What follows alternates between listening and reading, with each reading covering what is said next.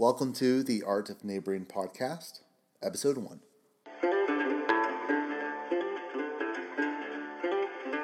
Neighboring as a Christian is modeling and presenting Christ both in our strengths and in our weaknesses.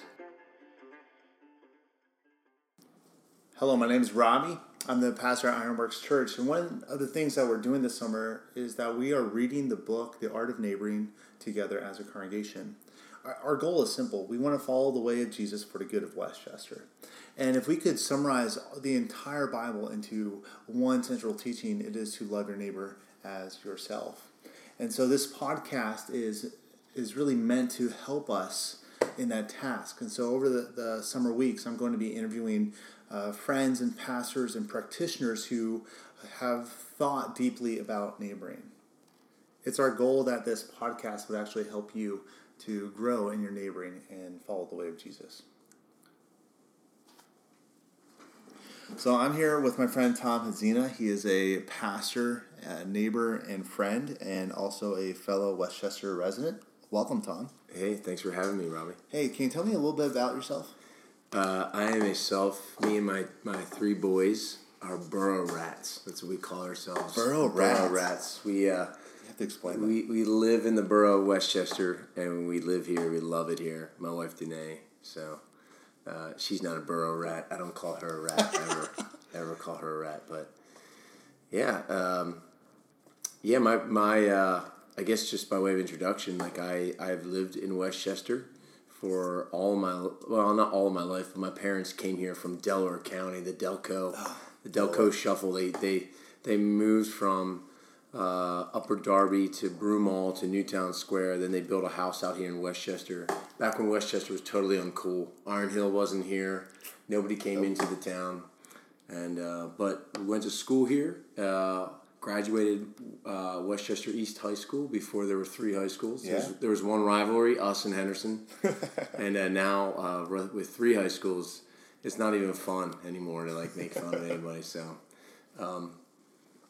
then went to Westchester University, and I so desperately tried to leave Westchester, and because I didn't at the time be stuck in one town forever. Mm-hmm. And it turns out after joining Southwood Campus Crusade, mm-hmm. we lived in Penn State for 3 years and then came back, and I directed and then since then I've really loved living here and have a different perspective as I'm older, raising my kids in the borough of Westchester. So that's really awesome.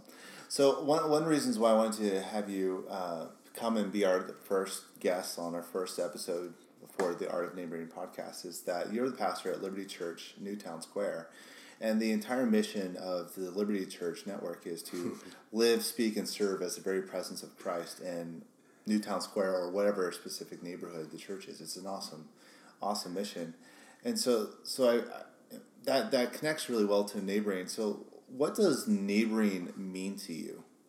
Yeah, that's a great question. That word neighboring, I've noticed, is kind of the resurgence of the desire to actually be present in people's lives in a neighborhood, and neighboring to me has always been something that I've enjoyed because I'm socially gregarious anyway. I like to be with people. I like parties, good kinds of parties, however you want to filter that. But I think neighboring, the way that I see it is being present with the people that are living around you in such a way that you know their name and you invite them into your life as best as you can. You just kind of be open about who you are, what your family's like, and you also seek to know who they are as best as they'll let you in. Some people have very clear boundaries. We don't do very well in the Northeast here of being, kind, friendly neighbors. In the South, people just you move into the neighborhood, they invite you in for a meal, and you're best friends forever. And you're also up in each other's business forever, too, I think. But here in the Northeast, people are very guarded. And so for me, being a neighbor in the borough has always been about being kind and a servant. Think about when Jesus says, "Love your neighbor as yourself." I think about like just serving other people when I can, and knowing their names, being kind to them, inviting them over for something that we're doing, or if we can, or apologizing for my kids' craziness. So, yeah. So I guess that would be presence and just being available, engaging. Yeah, so you said the word present 3 times there, and I think that's one of the challenges in our society and culture at large. And like, why do you think that is? Why is being present so hard? No, because there's so many streams of communication that are coming at us. I think I don't think there's ever a golden age where people weren't struggling with trying to think about like the new thought of the age, or things that were going on in world and current events. But I think the volume and the pace with which people are just bombarded with information, that their minds are thinking about multiple different things. And to be present in someone's life, it really takes some effort to be in the same place for a long period of time. We've lived in the borough for 11 years. I've lived in Westchester for 30 some odd years. 40 years. 40 some odd years. And the people that have been here for a long time are the people that know each other and know the history of the neighborhood and the borough and of the area. And the people that, they're here for a few years, and then they get a job, and then they want to move somewhere, or they or life takes them somewhere. So it's hard for people to be present because of either at least in particular in the Westchester area, it's either cost prohibitive to be able to be in an area for a long period of time, and also people are just thinking about so many different things that they go on to the next thing in a conversation, and they don't really have time to linger or talk or sit on your porch for a while. Yeah. So the definition that you gave for neighboring is that really being present with those around you. How do you put this into practice? How do you put your own neighboring into practice? One of the things that we like to do is we like to sit on our porch. We have a porch, and we sit on it, and the house that's connecting next to us is a bunch of apartments where we see people move in and out all the time, and they're in and out. And some people are friendly and they'll talk, but some people have been there for a while. And they're mostly young professionals or like young adults or like middle aged and kind of like down and out on their luck. And so we get like all sorts. So just by sitting on our porch, and when people walk out, we say, "Hi, how are you?" And sometimes that's intimidating for folks, and they'll respond, and sometimes they won't. But, one is like when somebody's moving something into the house, even though there's people helping. This may sound disingenuous, but I'm like, I was like, "Hey, can I help you with that?" And the answer is, "Oh, well, thank you, but no. I've just met you. I don't even know who you are, and you're going to help." I'm not going to let you in my house. That's true. Who? Yeah, sure, dude. Yeah. Some have taken up the offer, but just engaging, simply just, "Hey, hi, how are you?" And there are moments that I don't want to do that. I mean, there's definitely where I recognize that I'm not practicing neighboring very well, because I'm like, I see somebody that I know, and I just personally am at a point where I'm like, I don't feel like talking, and I avoid them. And so one is sitting on the porch, engaging with people. The other is like just engaging in the neighborhood. Like if there's something like going on, we try to be a part of it.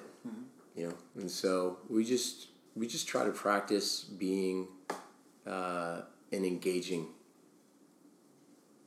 people. I mean, it's just not that hard, I don't think. Yeah, I know that one friend who I learned a lot about neighboring from is that he just said hello to his neighbors, and always said, "Hey, how are you doing?" It's mind blowing. It just kind of threw me back, because sometimes like you might just walk by each other without even not acknowledging each other, and so just seeing people and saying hello, I think that does, like, it starts you on the path of neighboring. It's not all of it, but Yeah. it gets you in the right direction. Yeah. I also like to practice things that are like unseen. Like, so for instance, like we used to have she's since passed away a few years ago, but she was our next door neighbor, and we butt heads. She was a feisty old Irish woman, like old, and she had a reputation in the town for being someone that was like hard headed and just kind of feisty. And we kind of yelled at each other. I was shocked. There's two old ladies in my neighborhood I've yelled at. I'm like, but it was in moments of tension. One. Well, I won't recount the story. Maybe I will if you want to. But it was things like when it would snow, I would shovel the walkway. Okay. Even though she had sons that probably would show up, it was just something that I modeled for my boys, and I was like, I'm going to shovel it because I'm out here shoveling. And what I didn't want to do is it just felt unneighborly to me to like shovel to a section and have a line, right? Just stop. And just not keep going further. And I'm not going to go down all the way the block to Price Street, but this is a woman who, okay, I could probably help her before her kids get here, so I'll shovel. And even my the other neighbors who, if he's got someone paid, like if it's not done yet, like I'll do it. Things like if I see something on somebody's car or like just do stuff, pick up the trash, you just shovel it, do things that people don't see, right? Just to do it because you're part of that community and you're neighboring by serving others by just this is an eyesore, let's get it out of the way. This is in the way. Let's move it. Let's shovel it. So yeah. Yeah, so you've lived in the borough, like you for the majority of your life, and so I expect that your view of neighboring has changed and matured. But how has your view of neighboring changed? Yeah, so I used to think that neighboring was. Primarily, my role was to start a spiritual conversation and lead people to Jesus Christ as fast as I could, or like just be as open about it. And I still believe that that's part of it. But I think the way that has changed about being present in the community is that for some of us, meeting Christ or seeing Christ or experiencing Christ in the gospel is sometimes a quick process and a long process, the slow and steady process. And so for me, neighboring is I've had to actually work at encouraging myself about the fact that Jesus has us present here for a reason. And I've had some gospel conversations where I've clearly articulated the gospel with a neighbor, and they just simply were like, oh, "That's great." We've had multiple times where we've talked about our faith and walks with Jesus, and I've tried to draw people out, and they're just like, "Yeah, not interested," or "That's good for you." And so what do I do after 5 years, 10 years? After neighbor moves in, moves out, like what then am I encouraged by? Or discouraged by? If I'm totally thinking, my whole point of being a neighbor is just to proclaim the gospel to people. Then what happens when I proclaim the gospel to my neighbor and they don't respond, but they still want to hang out? Right. So my view of neighboring has changed, where I need to know that it's the presence, and this is one of the things that drew me to the Liberty Network, honestly, is just to live, speak, and serve as the very presence of Jesus for our neighborhoods. That how we act, how we care for our homes, what we say, how honest we are and open about our failures. When people hear me yelling at my kids and probably have heard me like curse through the wind, I mean, like it's, having to go to an old lady and say, I'm sorry that I should not have reacted to you in that way. I was frustrated, but I was wrong, and I'm sorry. Like,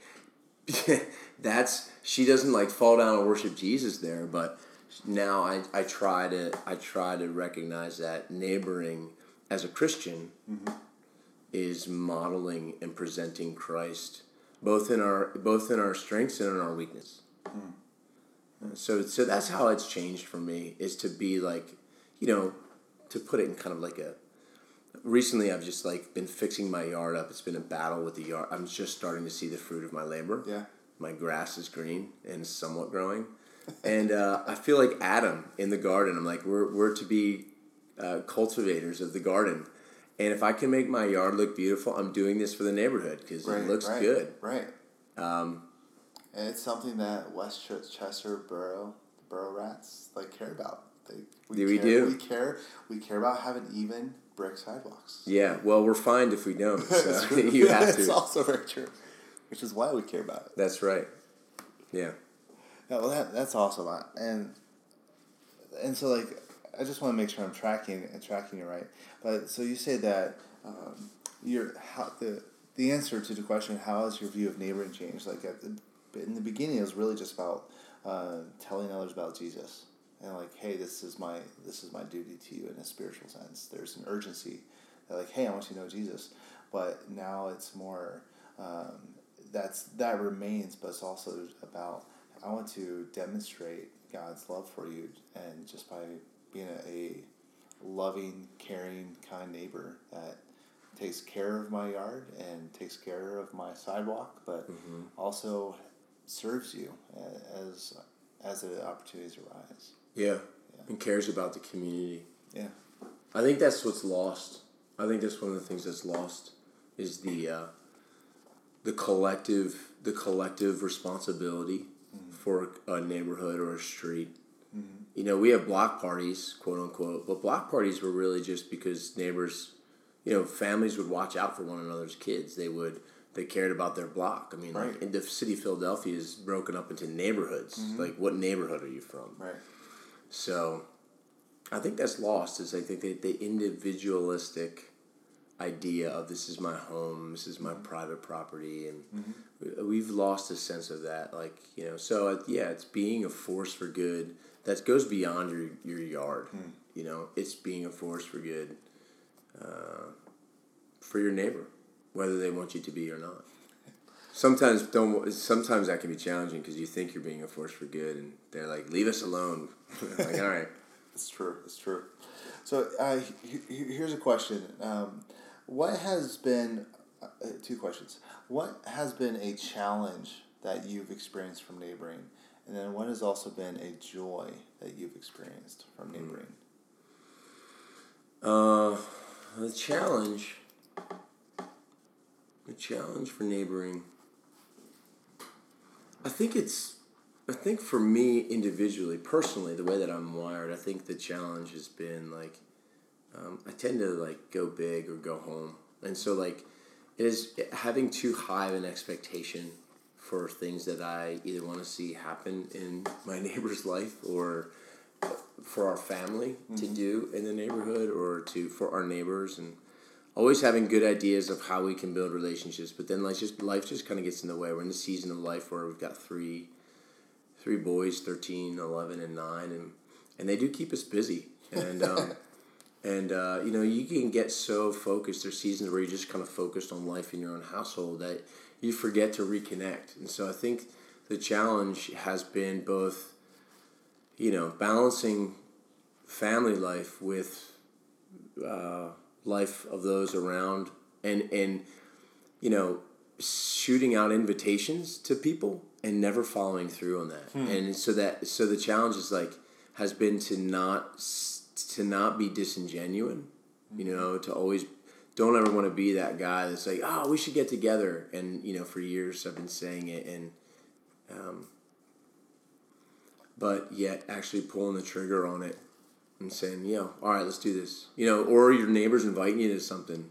Just 2 weeks ago, our neighbors were having a kind of little party in the back, and it was me and Jack, Danae was away, and I had some stuff to do, but I knew that I have to say yes to this. Yeah. Otherwise, I just keep, they know that I love Jesus. They know that I'm a pastor. Most of them know that I'm a pastor now. Yeah. And whatever they think that means. And if I say no, then what I'm communicating to them is this guy just consistently doesn't want to be with us, which that was not Jesus' posture. Right. But Jesus was Jesus, and he didn't have 3 kids, so he didn't have 3 boys. He had 12 disciples, I guess, but they were a handful. They were boneheads, just like me. Yeah. I know what you mean. A few weeks ago, we had some neighbors who invited us into their home for a pizza party. I'm like, well, like my son kind of needs his nap, and it's so like I'm just as you were talking, I was just thinking back to that right there. So it is a challenge. Just neighboring is a challenge. But the other side of the question is, what is a joy that you've experienced from neighboring? Yeah, there's been quite a few of them. I'll say one joy is that the same. There's the older couple that lives just beside us, like across the street from us. The same lady that I yelled at because she yelled at me for the way I parented my kid. It was. Here's the story real quickly. I lit a fire. I let my son blow up off of firework in the street. 4th of July or Memorial Day, and it just generated a lot of noise and a lot of smoke. And she came out yelling, like, "What are you doing?" And I basically said to her, "Would you let me parent my kid? Thank you." I was like, "He's safe. He's with me." And she was, after a while it sunk in. I was like, she's just actually concerned for my kid and for the neighborhood. Mm-hmm. That same couple, he lets me borrow his truck. He's an older gentleman. We started a nonprofit that for Jesse's Jar. Our son Jesse, who has a disability. They still collect coins and they drop off a jar of money, and they contribute to. We told them that we've just stopped doing it, but we just opened a trust fund, and so the joy is them being in our lives now, and they're kind and they're gracious to us, and so and just having people ask questions. I think I would say at a pastoral. Actually, I shouldn't say that. As someone who loves Jesus and wants people to know Jesus. I've had people initiate conversations and just ask me. I know they're fishing, and sometimes I don't get to finish the questions. Yeah. Or they finish the conversation. Right. That's the biggest joy is that people will ask me questions about, and seeing people experience genuine kind of relationship. I think that's a joy. That's awesome. And that's the goal of neighboring, to have those genuine relationships. Yeah. And that's the goal. So, well, Tom, I appreciate your time today, just talking through what neighboring looks like, and we are very thankful to have. I'm very thankful that you're here in the borough, and I'm also thankful you're at Liberty Church. I think that Liberty Church and Ironworks are first cousins. And so it's true. We are, I guess, first cousins. We're first Second cousins, third cousins, first cousins. I like first cousins. All right, we'll go with first cousins. We're still in the big dysfunctional family called the church. So, but thanks for your time and blessings from one borough rat to another. Yeah, you're welcome. I'm going to keep that borough rat. Borough rat. Call your kids borough rats. It's true.